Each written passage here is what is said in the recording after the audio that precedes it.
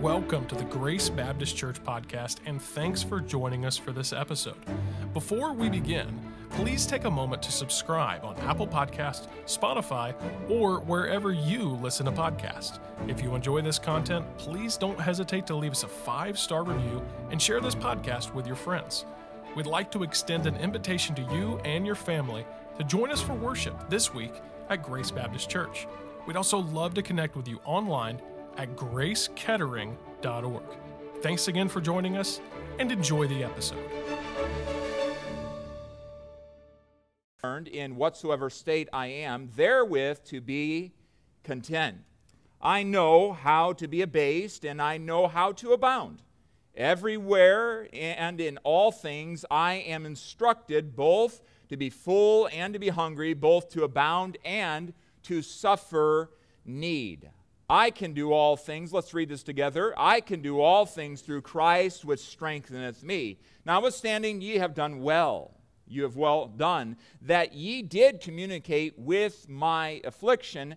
Now ye Philippians know also that in the beginning of the gospel, when I first came to you, when I departed from Macedonia, out of the area, out of the region that Philippi is in, no church communicated with me as concerning giving and receiving, but ye only. For even in Thessalonica ye sent once and again unto my necessity, not because I desire a gift, but I desire fruit, that it may abound to your account. But I have all and abound, for I am full, having received of Epaphroditus the things which were sent from you, an odor of sweet smell, a sacrifice acceptable, well-pleasing to God. And I want us to read verse 19 together.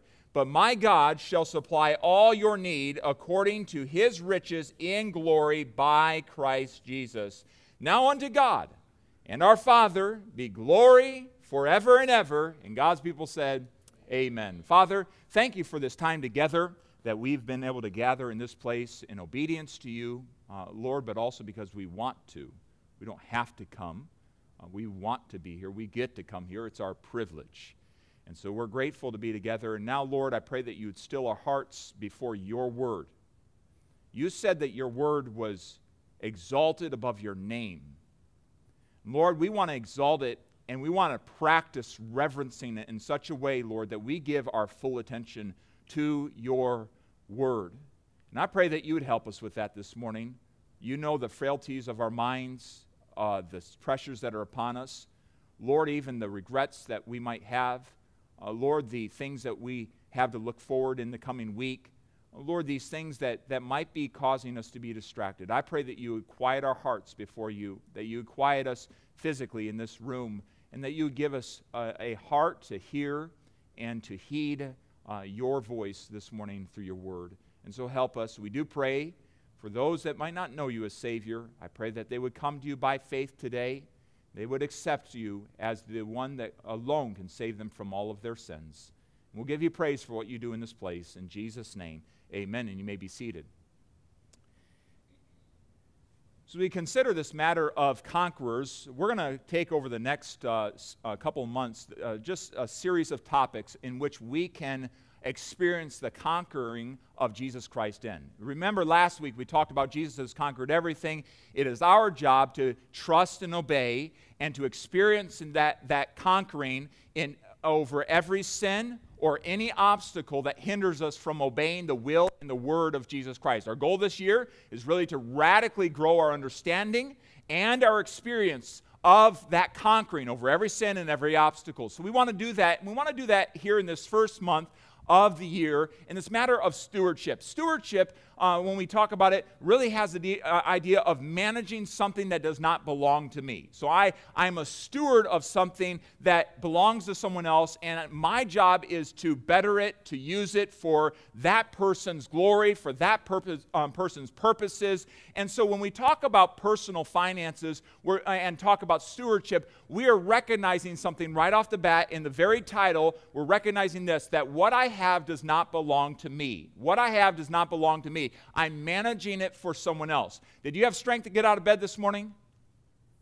Yeah, you did. All right, that strength is God's. You're managing it. You're stewarding that strength for His purposes and for His glory. And so it doesn't belong to you. He can take it from you in an instant. He can take your health in an instant. Just one small little virus can lay you on your back and put you in the hospital and cause a lot of damage in your life. And so we realize our lives are frail.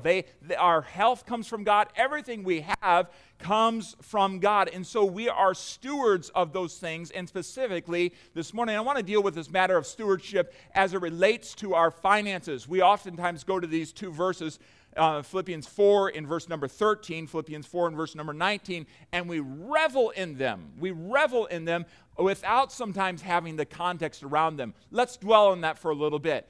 In the book of Corinthians, Paul talked to the Corinthian brethren and really highlighted the offerings and the stewardship of the churches in Macedonia, of which one of those churches would have been this church at Philippi. And so 4 years before Philippians is written down, he is noting to the Corinthian brethren in a way of using them as an example and saying, hey, I want you to follow their example. Those churches up in Macedonia, I want you to follow their example. And so he just notes the fact that they were very eager to give to the Judean brethren who were going through persecution down in Jerusalem, to give an offering to help them in the church there, but also to help the furtherance of the gospel. So as we come to the epistle of Philippians, the letter from Paul to the Philippian church, Paul emphasizes how they had a heart right from the get-go, from the very beginning of the gospel, from the moment they received God, received Jesus Christ, they were partnering with Paul in the gospel in every way, not only in the declaring of it, but also in the support of it. And so their hearts were involved in the gospel ministry, and so therefore also was their money was involved, their generosity was involved. They involved their hearts completely. They invested generously in the work of God, and that's seen all the way throughout the book of Philippians. In fact, it was the Philippian believers in particular that helped Paul when he was down in Corinth. Give us that map, would you, for a second? Remember, he traveled through. He was persecuted in Philippi, put in jail. He was persecuted over in Thessalonica. He met up with the Berean believers. They were quite seekers of the word. Then he was brought on by the Berean believers 200 miles down to Achaia, to the area of Athens. He ministered there. He didn't just stay there for the sights. He ministered there, and then he went over to Corinth. Well, at that time, Silas and Timotheus hadn't yet come down from up in Macedonia, and when they came, they brought down, along with others, they brought down an offering to Paul to help him. Now remember, in Corinth, he's tent making with Priscilla and Aquila, and so this particular offering that came from the churches, and specifically one of those churches being Philippi, helped Paul get to the work. When this offering came down, he set aside the tent making and he went to the synagogues and began to preach Jesus Christ, and that's where we left off in the book of Acts.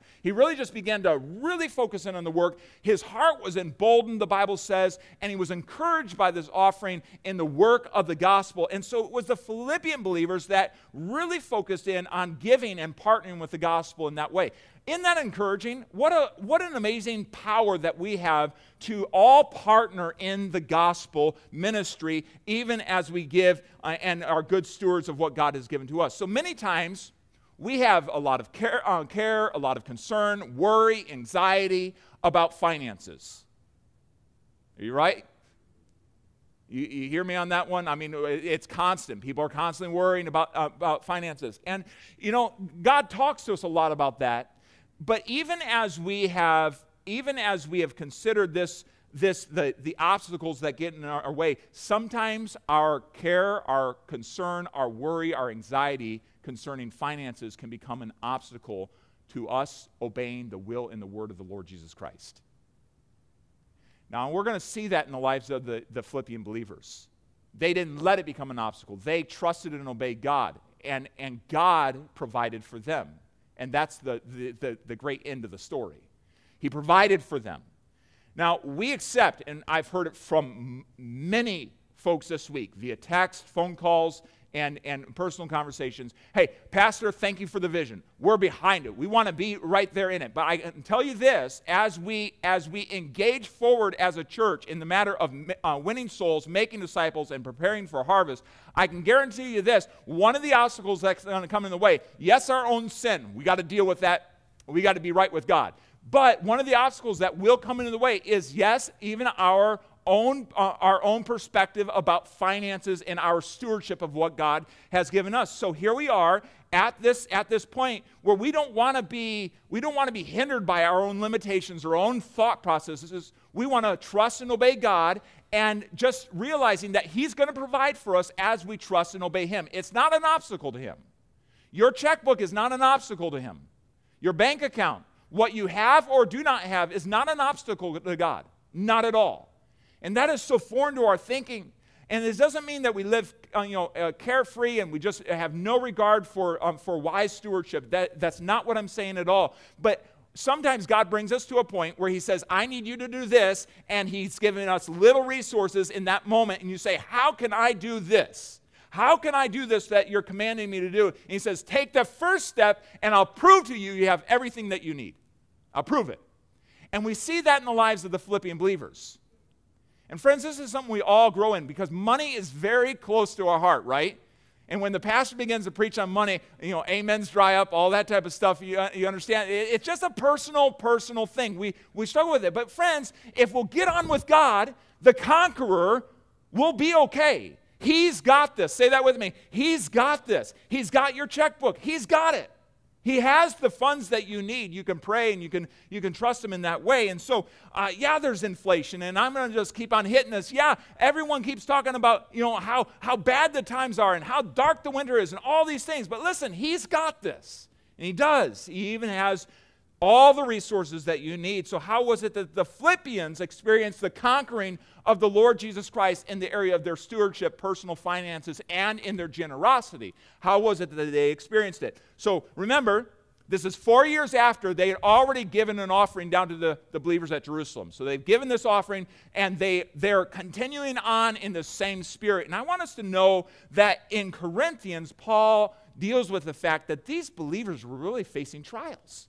They're facing a lot of trials. 2 Corinthians 8 and verse number 1, the Bible talks to us about how many trials they were facing. He says, hey, I want you to know, Corinthian believers, I want you to pay attention to their example. And he says how that in a great trial of affliction, the abundance of their joy. How in a great trial of affliction, their affliction was a result of them accepting the gospel, and also of their commitment to the gospel. Remember, this is the city in which they threw Paul and Silas in jail. The whole city got in an uproar. And so they throw them in jail, and then they try to scoot them out of town secretly. This was the city. And so here it is that they've partnered with the gospel. The Bible talks about Philippians 1 and verse number 27. He says, hey, I want you to make sure that your conversation, your whole lifestyle, the way that you relate with the world is becoming to the gospel. That whether I'm there or absent, that I may hear that you stand fast in one mind, striving together for the faith of the gospel. And then he goes into this matter,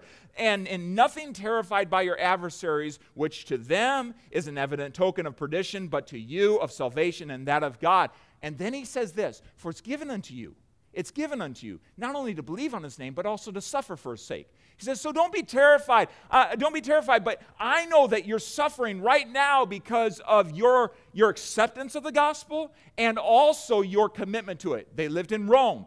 Philippi was, or I shouldn't say they lived in Rome. They lived in a colonia of Rome, which was like an outpost of Rome. So the thought process of emperor worship and not going aside to other, not deviating to any other religions, that was a big deal there in Philippi. For them to get on with the gospel was a big deal for them. So they were suffering great affliction, persecution, perhaps boycotting of their shops, their Christian shops, and that was not beyond the reach of those cultures to do that. So there was much testing of trial, but yet there was an abundance of joy, and really an overabundance of joy is mentioned here. So their affliction did not hinder their joy. Can we get an amen to that? Their affliction did not hinder their joy. How many times does your affliction hinder your joy? I can tell you right now, there are too many times that affliction hinders my joy. And which goes back to this, I'm not filled with the Spirit like I thought it was, right? Because there's the test. The fruit of the Spirit is love, joy. And so there it is. Their affliction did not hinder the Spirit. Their joy. What does this tell us about the Philippians? They were Spirit-filled. They were sensitive to the Spirit of God. And so this was a fruit in their lives. But notice their trial included financial hardship, because in verse number 2, 2 Corinthians 8, and their deep poverty abounded unto the riches of their liberality. They were at an extreme point of poverty. That's the idea of deep, the extreme point. It was beyond degree. It was the highest degree. They were so poor. They were paupers. They did not have what we have. You and I are of like the 7% of the world are as rich and as materially wealthy as you and I. You have a cell phone, you drive a car, you have a house, air conditioning, so on. You are like 7% in the world. We cannot identify with what the Philippians were going through. Yet sometimes we think that. But they were poor. They were extremely poor. This was a state that they had been in for a long time, and it really seems that they weren't just there 4 years previous. They were there as well at the writing of the book of Philippians. And so here we have it. They were deeply poor, extremely poor, without what they needed. And so here's the amazing thing about that. The Bible says they abounded under the riches of their liberality. In other words, their generosity, which is the idea of liberality here, their sincerity, they're just, I want to be a help. I want to be a blessing. I want to give to the believers down there in Jerusalem. I want to give to Paul. I want to help out with these different offerings. I want to be engaged in this. This generosity is what made them rich. From God's point of view, their generosity, their heart to give, is what made them rich before God. And friends, it's not what you have in your bank account, but what you give back to God in accordance with His commands, in accordance with what He's telling you to do. That's what makes us rich in the eyes of God. That's where we're investing in the kingdom of heaven and laying up where moss and rust does not corrupt. And so what's just amazing about this is they had discovered the truth, the reality that man's extremity is God's opportunity. They were going to see God come through in just absolutely amazing ways. And while they were spiritually healthy, materially, not so much. They were destitute. And they exemplify to us, they exemplify generosity, and that it's not determined by the size of your bank account, but it's determined by the attitude of your heart. How many times have we said, I will give if? Well, that wasn't the Philippians. They gave. They gave as God commanded them. Think about the widow versus the Pharisee at the temple. She gives her 2 mites. They bring in the wheelbarrow loads, and they love the sound of their change going in, right? And Jesus says, no, that lady gave more than everyone. That lady gave more. Why? Because she gave in proportion. She gave it all up. She gave every bit to God. And it's an amazing thing how that when we do that, we won't have less. God will take care of us. And I notice in the lives of the Philippians that their poverty did not hinder their generosity. It did not hinder it. They did not think, well, I don't have, so I can't give. They gave of what they have. It's interesting as you do a study, and there was a study that was done several years back of America's billionaires, and the man who did the study made this quote, this summation. They give less relative to their wealth than the average Americans. They give less in a percentage. They give less of their income, of their wealth, compared to the average Americans. That's amazing. You think, well, they have it to give. No, it's people like you. It's people like you that give more percentage in proportion than even those with billions and billions of dollars. And friends, that's because of God. That's because of God. And God is good to help us with that. So in the midst of their trial, they were generous. Now, I want you to notice how they were generous. And this, you cannot miss this. This is highly important. They gave themselves. They gave themselves in several ways, but they gave themselves first of all to God. They gave themselves to God. And notice how it says in 2 Corinthians 8 and verse number 5, and this they did not as we hoped, all right, this offering that they sent, but first gave themselves to the Lord. Let's say that together. But first gave themselves to the Lord. One more time. But first gave themselves to the Lord. They did not own themselves anymore. They had signed a quit deed. They had turned it over. My life and my possessions, my bank account does not belong to me anymore. Have you done that? Have you done that? You say, I could never do that. Friends, you're not going to know the joy of God's provision in verse number 19 until you give it all to God. God has the gold in every mine. He has the cattle on 1,000 hills, and he says, hey, just trust me and you'll have everything you need. And this isn't a health, wealth, and prosperity message. This is simply trust your provider. But many times we turn on it and we begin to say, no, I'm the provider. I'm the one that's going to provide for my needs. I'm the protector of my life. I'm going to shelter myself. I'm going to hoard. And you know what? We'll always come up short.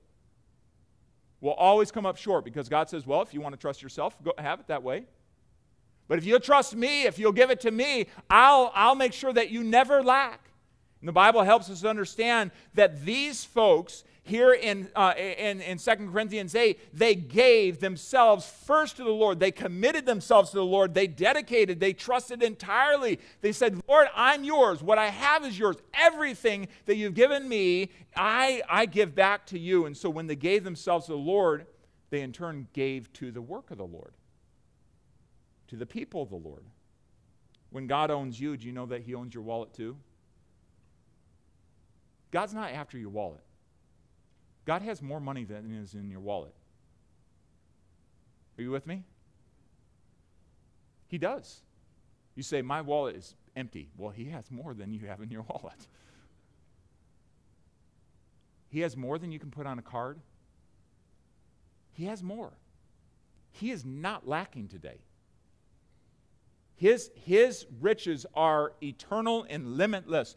And so when God owns you is what he really wants. He owns your wallet too, and he will take care of you. They gave their own selves to the Lord and then unto us by the will of God. Notice all this happened by the will of God. Jesus is calling us. He says, whosoever shall lose his life for my sake and the gospel's, the same shall save it. We so many times try to hoard onto our life, hoard onto our resources, and God says, just give it to me. And when you give it to me, there'll always, always be enough. I will take care of you. So when they gave themselves to God, they immediately in turn practiced that by giving to others, not only to the people at Jerusalem, but also to Paul and to the gospel and to the necessities. So they gave to Paul's necessities. Back in our passage in verse number 10, Philippians 4, we find that he says, but I rejoice in the Lord greatly that now at the last, here at this last, your care for me hath flourished again. Your care, your regard.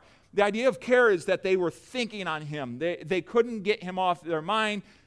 We might call this a burden. I'm just burdened for that. I heard about this need. I'm just burdened about that. And so they could not get him off the mind. And so they flourished in their care. They were revived, or the word blossom, like a flower opening up. We have these flowers at home that aren't out now, obviously, but in the springtime and pretty much through the whole summer and even getting towards the winter, I don't know what they're called. I'm not a very good gardener, but every morning they open up beautiful purple flowers, and then they close up at night, open up, and they blossom.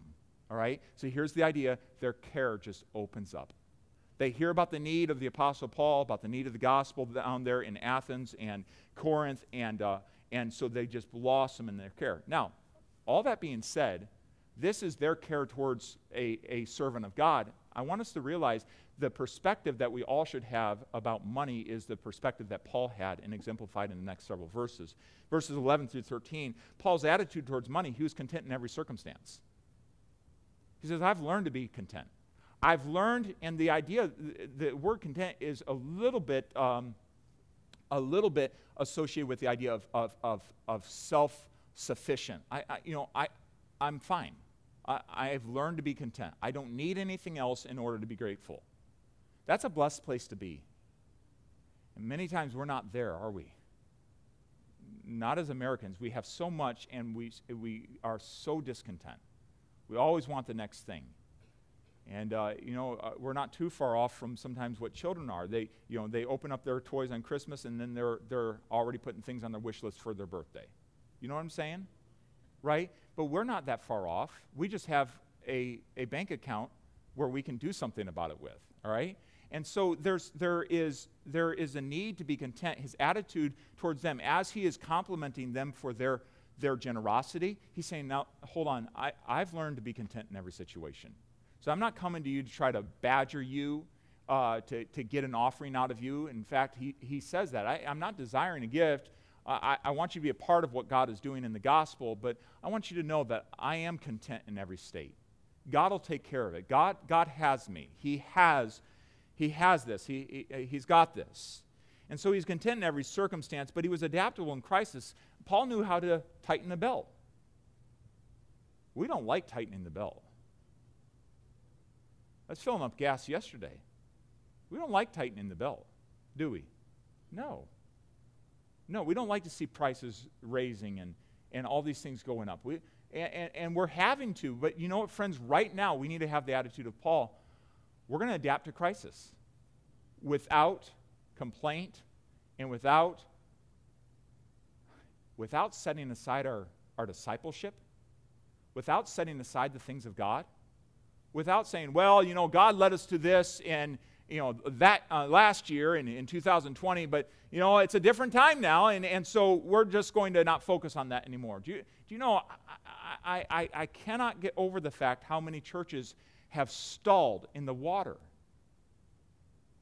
And not only God's people stalling in the water, just stopping doing the things of God, but friends, churches that have given up on pursuing after God and His plans for this time. And it's not good. We cannot do that. If we do, we will die. I guarantee that. And I don't want God to shut the doors of this place because we've said, you know what, that was possible in 2020 before, but not now. No. They didn't have that heart. They flourished right then. And Paul was adaptable in the crises. He says, you know what, I'm going to adapt. Right now I might have to tighten it up a little bit, but I know at other times when God blesses and the funding is there, I'm going to know how to be a good steward of that as well. I'm going to know how to get along with that as well. So you know what? What's amazing is sometimes we're good and spiritual inside of times of need, but not so good and spiritual inside of times of plenty. And both are really a walk of faith, learning how to abound in both times. Paul adapted unto crisis and outside of crisis in verse number 12, and he trusted in Jesus. I can do all things through Christ which strengtheneth me. Now we apply that verse. Football players put it right here. Friends, I understand that God's going to help us, but he's not referring to football right here. Are you with me?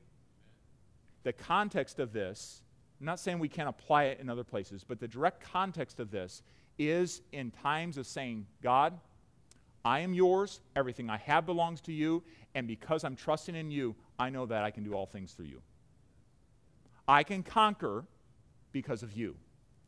I'm telling you how many times that Hallmark and those type of organizations have made a lot of money off of Philippians 4:13. And sometimes it's nothing more than a little bit of whooped up emotionalism. I can do all things through Christ. Yeah, I got this. No, that's pride, that's arrogance. That's exactly what we talked about last week at the end. I'm a conqueror, or I'm a conqueror through him.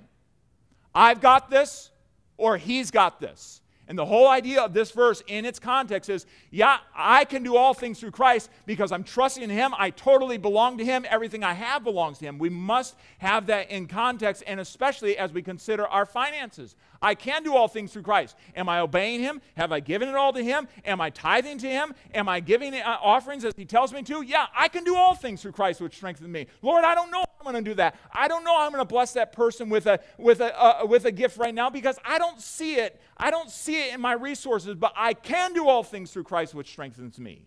And so that's the idea of this. They had supported Paul when he was in prison in Acts 16.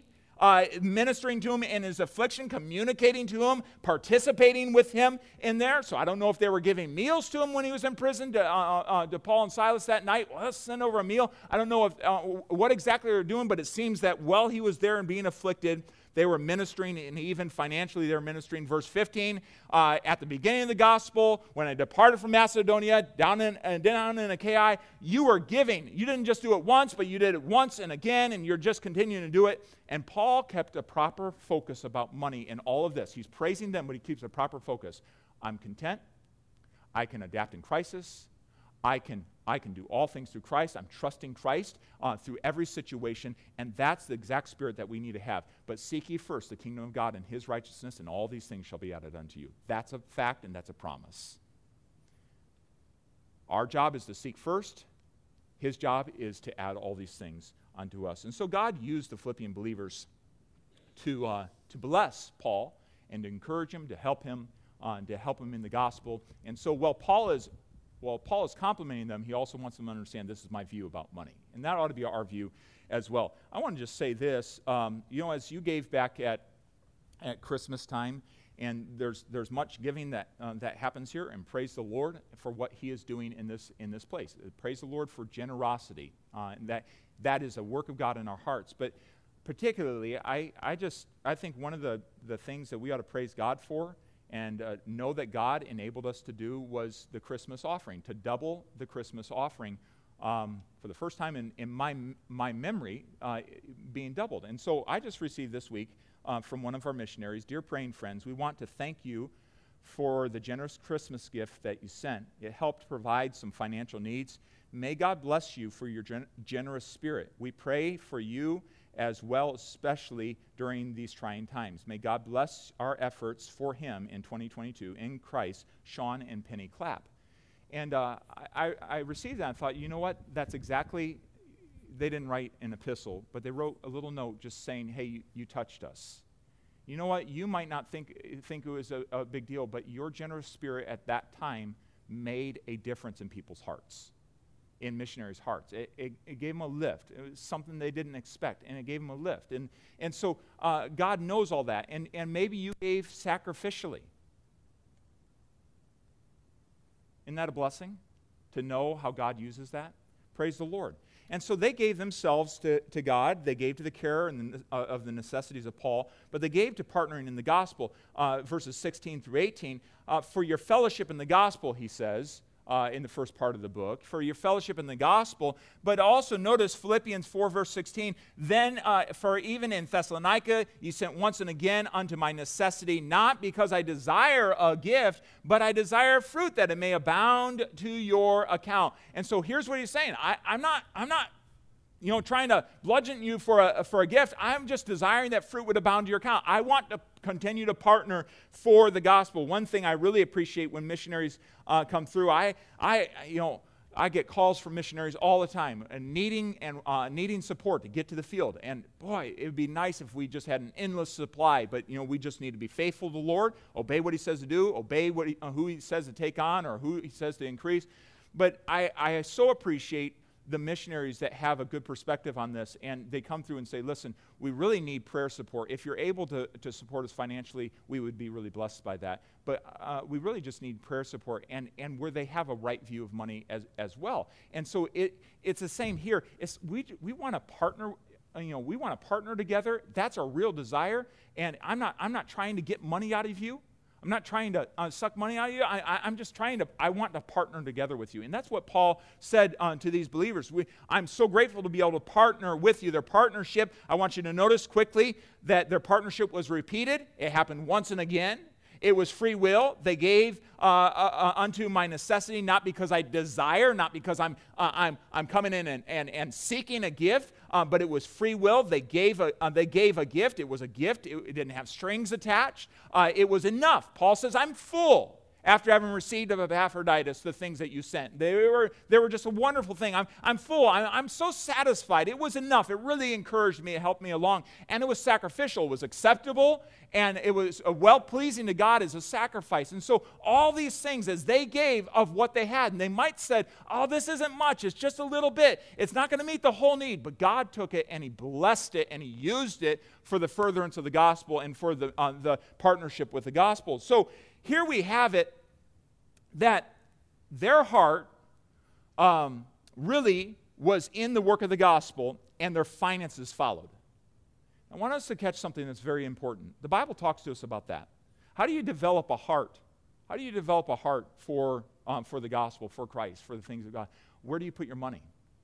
Someone said this, that our checkbooks, and I know we don't have checkbooks, so our bank statement, whatever, can tell us everything about us. It's the greatest biography of our lives. And sometimes the reason that our hearts, we prove it. We don't put our treasure in the things of God, so our heart isn't there. The Bible says in Matthew 6 and verse 21, for where your treasure is, where you deposit, where you invest it, there will your heart be also. So it's not saying where your heart is, then your treasure is going to be there. It's saying put your treasure and your heart's going to follow it.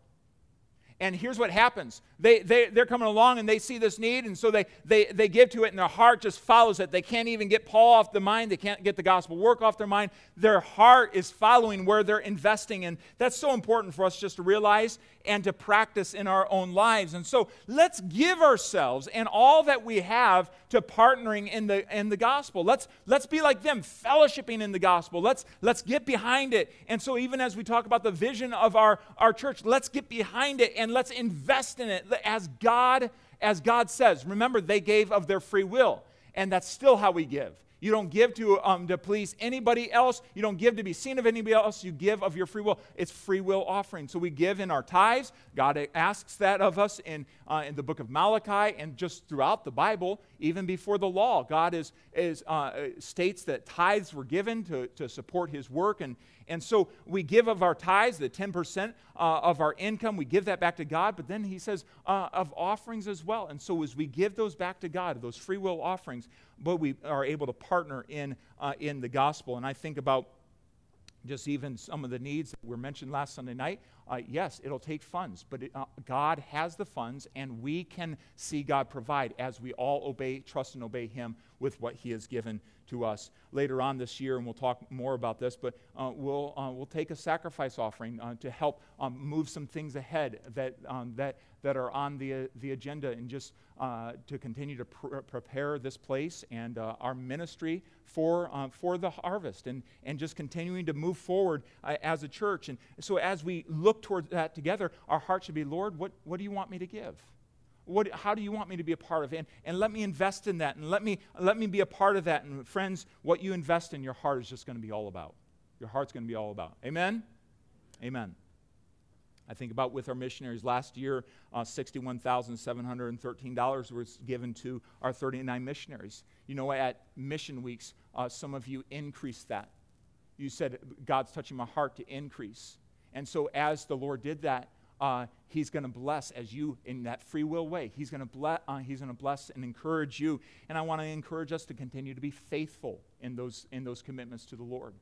Their commitments to the Lord. And so in these ways, we partner here and around the world. We partner with the message of the gospel, just like the Philippians did. And God would bless that. One man said it this way, the church that gives to its missionaries will have its own needs supplied. If we take care of the gospel, God will take care of the needs.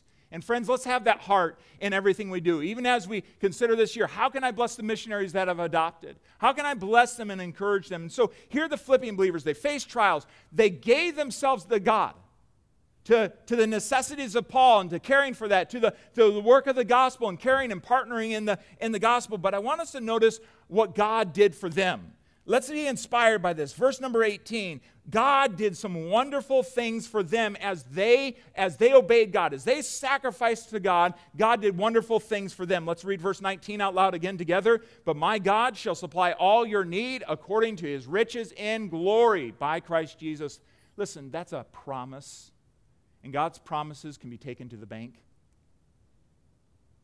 They're dependable. He does not renege on his promises. All the promises of God are yea and amen. Yeah. That's a promise. And I want you to notice they received a blessing. What was that blessing? The promise of God. The promise of God. Friend, if we still own our possessions, we still own our lives, I'm just going to say something here that we need to really catch. This promise isn't for us. This promise is given to those who said, I'm a steward, everything I have belongs to you, and I will trust and obey you. So here's what happens in our mindset, in our popular Christianity. We go and claim a promise like this. We throw this promise around. God's going to supply all your need. And we don't, and have not given ourselves over to God, and we have not given our finances over to God. You cannot claim that promise. And you say, well, why doesn't it work? Perhaps because you haven't started at they first gave themselves. They first gave themselves to God. Here I am. Lord, what do you want us to do? Meet Paul's need. Amen. We don't have the resources. I'll give it to you. I'll give it to you. And so God is amazing in that way in doing it. And friends, I've seen time and time again where God has brought in and blessed and where, boy, I didn't think I could. But God has brought in and blessed and enabled giving. Given something, and sometimes, Lord, you gave it here, and then he gives me a need. It's right here. And so it's just amazing how God does that for us. He will supply all of our needs. That's the promise of God. He tells all the number of the stars, all their names. Can he not provide for our needs? That's the God, the eternal, existent God, self-existent God. He's the one who's saying, I'm going to provide for your needs. If you'll trust me, if you'll obey me, I'll supply, I'll fully fill it up.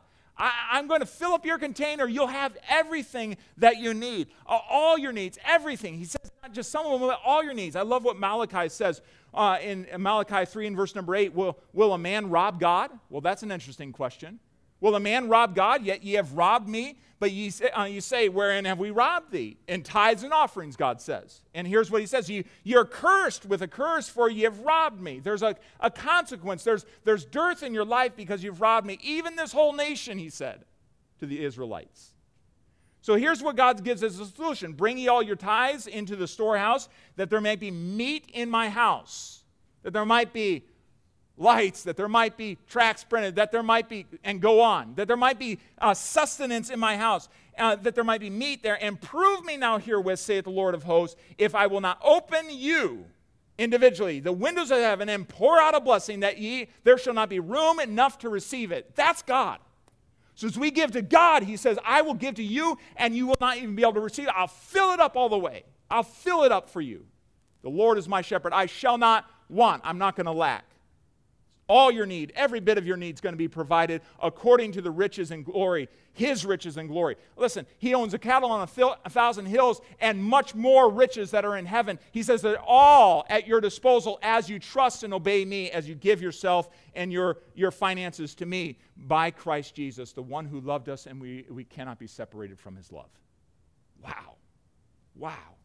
All this happened through the person of the Lord Jesus Christ. Listen, if he took care of your spiritual, eternal need, he can take care of your physical, temporal need. He can and he will every time if we trust him. He will. J.L. Kraft, the one who patented processed cheese. Cheese whiz, macaroni, yada, yada. He said this, the only investment I ever made which has paid consistently increasing dividends is the money I have given to the Lord. Interesting. Interesting. So they found blessing in the promise of God, but one more thing. They found blessing in achieving their purpose. Achieving their purpose. Notice verse number 20. Now unto God and our Father be glory forever and ever. Amen. Here's what Paul says to all this. As I look on your situation, your story, praise God, all glory to God. I know this isn't something that you've done. This is all glory goes to God. That's the idea. The response of Paul to what he has seen and what he's writing down about the Philippian believers is all glory to God.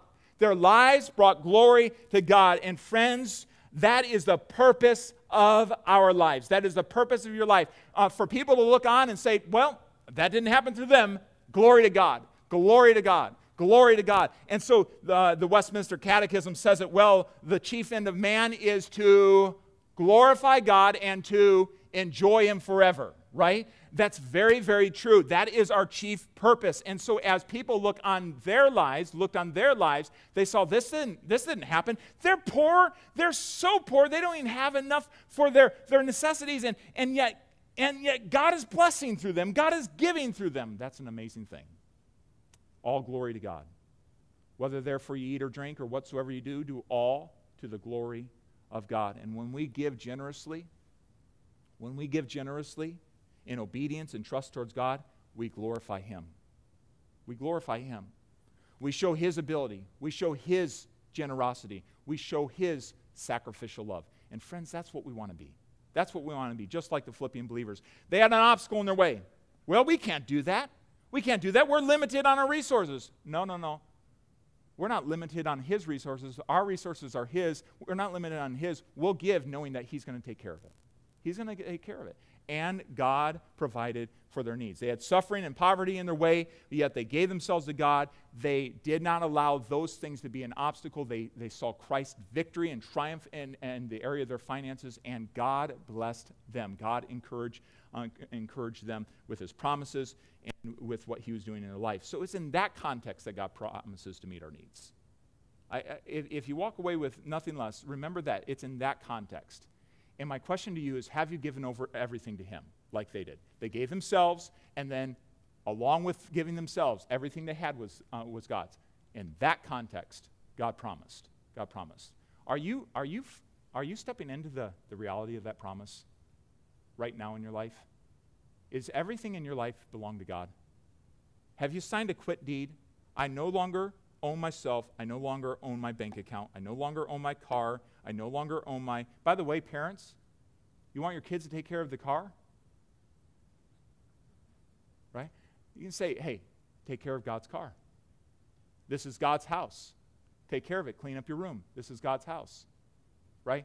We can talk... this is right where it gets down to. Everything we have belongs to God. Hey, today's a day to sign that quit deed. Today's the day to sign it over to God. I transfer ownership. It's all God's. It's all God's. And you can be guaranteed you will be blessed by God. You will have His promise, and He will fulfill your purpose in glorifying Him. I want to close with this illustration. Hudson Taylor, many of you know, was a missionary to China. And tight times, he really blazed a lot of trails as far as a missionary. When he got there, he did some bivocational work. He was an assistant for a doctor. The doctor said, I'll pay you. If I ever forget, just remind me. But Hudson Taylor, like George Mueller, had a bit of a agreement with God that he wasn't going to talk to others about money. He would just pray to God about it.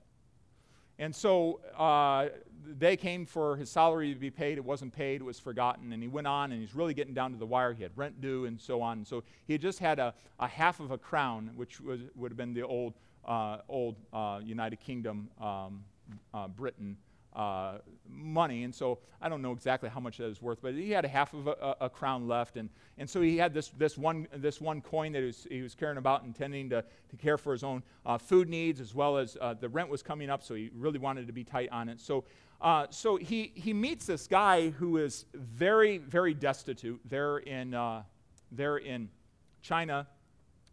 His family was sick. His wife was sick. She had just given birth, and they were without food, and it was really just a difficult situation. That man had asked a priest to come and minister and pray with them, but the priest wanted 18 pence to come, and the man was super offended by that, just because, I'm asking for spiritual help right now, and this priest is wanting money. And so he asks Hudson Taylor to come and pray in their home. And so Hudson Taylor goes to their home and goes up a dark court and up some rickety stairs. And he comes into this room, and it's very dimly lit. And there is a baby that's only 36 hours old. The mother is on the bed, and she's kind of moaning. There's 4 or 5 children around that are hungry. And When Taylor saw the need of this poverty, he thought to himself, boy, if I just had a couple more shillings, boy, I would just love to give to this family. And so he's having this conversation in his mind, not with God at this point. He's having this conversation in his mind. And then he tried to tell them, you know what? We have a loving Heavenly Father who's going to take care of your needs. He's going to take care of your needs. And as he's saying this, he's just being rebuked in his heart because he's thinking, hold up, I have this coin in my pocket, yet I'm telling them God's going to meet their needs, and I see this poverty, children without food, and so on. And so he knelt to pray, but his conscience troubled him so bad. How could he pray as I'm withholding help from these people who God has put in front of me? And so he right then and there just commits to obeying the Lord. I'm going to give this whole, and he kind of haggled with the Lord for a little bit. How can I give half? I wish I could give less than on this whole thing. But he really just finally submitted to the Lord, trusted him, and obeyed him, and said, I'm going to give it all. And right there in his heart, he won a great victory and was happy. There was a sense of relief in his heart. And so just as he did this, he was reminded of the words, give and it shall be given unto you. So the next day he's at his apartment, still rent is coming due. He doesn't have the resources for this. And he opens up the mail. And as he opens up the mail, inside this envelope, there was a pair of gloves. And then there was this coin. And what was interesting about this coin is it was 5 times the amount that he had given away. Now, that coin had gone through the mail system. It had been en route for a long time. But it was on that day, the next day, that he realized the provision of God. Friends, only as he trusted and obeyed God. And I'm just saying here this morning, we struggle so much with this. And we forget that we have a God who's already conquered our every need. It's all taken care of. We simply must trust and obey him. And he wants us to conquer over every sin and over every obstacle that hinders us from doing the will and the word of the Lord Jesus Christ, fully obeying it. So I don't know what that specifically relates to in your life, but friends, I know it's going to start here. Have you given yourself and all that you have completely to God? Have you given yourself and all that you have completely to God? And let's talk to the Lord about that right now. Would you bow with me in prayer? The Bible says, give and it shall be given unto you. Good measure, pressed down, shaken together, running over, shall men give into your bosom. For with the same measure that ye meet withal, it shall be measured again. How much you give out is how much God is going to take care of you. He will not be indebted to you. This morning, as you consider the message, I would encourage you, if you've never done this before, to talk to God and sign that quit deed, sign that transfer of ownership. Lord, who I am, all that I have, it belongs to you. It does not belong to me. It does not belong to me. What you tell me to do with my finances, with my time, with my life, I will do. Why? Because I don't belong to myself. Friends, like the Philippians, like Hudson Taylor, we will experience the triumph of Christ in our stewardship as we choose to trust and obey God, no matter how it looks financially. When we trust and obey God, knowing he will supply our every need. Father, would you help us now as we just commit these things to you? I pray for believers who this morning need to commit everything to you. They need to give themselves over to you. They need to give their finances over to you. Everything they need to transfer over to you. And I pray that you give them the grace to do that. And pray that you give them the faith to do that. Help them, I pray, in Jesus' name. How many of you would say this morning with an upraised hand, and God spoke to me specifically in the message today, the Lord touched me about this matter of giving everything I am and everything I have to him and signing that transfer over to him. Amen. Anyone else? Amen. Amen. Praise the Lord. You might consider, friends, writing down in the front of your Bible that decision. In fact, you might consider writing it down here at this passage if you write in your Bible. You might just attach it to today. And I'd encourage you to share that decision with somebody else. Not to brag, but simply just to announce what God is doing in your life. I'm going to give you an opportunity to pray. Let's stand to our feet. If you'd like to come to the altar and just pray and commit that, give a physical motion to the decision you're making this morning, I'd encourage you to do that. I'd encourage you to say, come to this altar. Symbolically, however it works for you, but just commit it to the Lord. Say, Lord, I'm giving this all over. I encourage you to pray right now. The altar is open, and I encourage you to pray.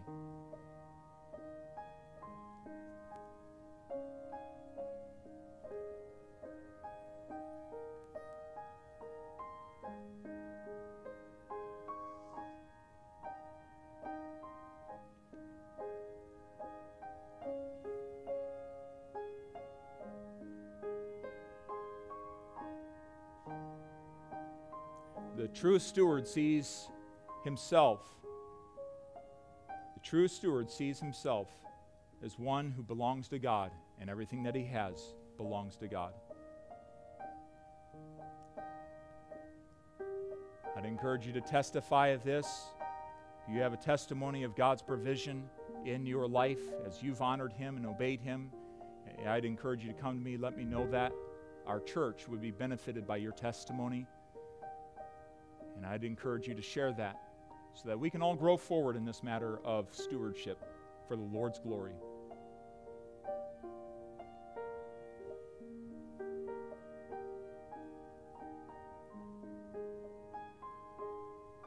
This morning you might need to simply commit to the Lord. You're going to start tithing. You're going to start giving back to God what He's told you to give. Say, I go to church and all churches talk about money. This is between you and God. I don't look at your financial giving. I don't see that. It's between you and God. And friends, I learned a long time ago that I better obey God and started giving them back to God. And I'm thankful for a father that taught me that lesson.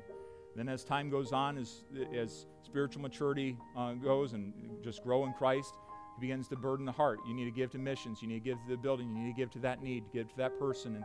And these free will offerings come up. If we obey God in our tithes and our offerings, we can't expect Him to fulfill that verse right there in Philippians 4, verse 19. My God will supply all your need. Our Father, help us this morning. I pray that we would grow as a church. Would you help us to be a giving church? Help us to be generous. I thank you for what you have already done in our hearts this morning. And Lord, I pray that we would just have this heart to grow forward. And we'll give you praise for what you do in this place and through us. And all glory be to your name. In Jesus' name, amen.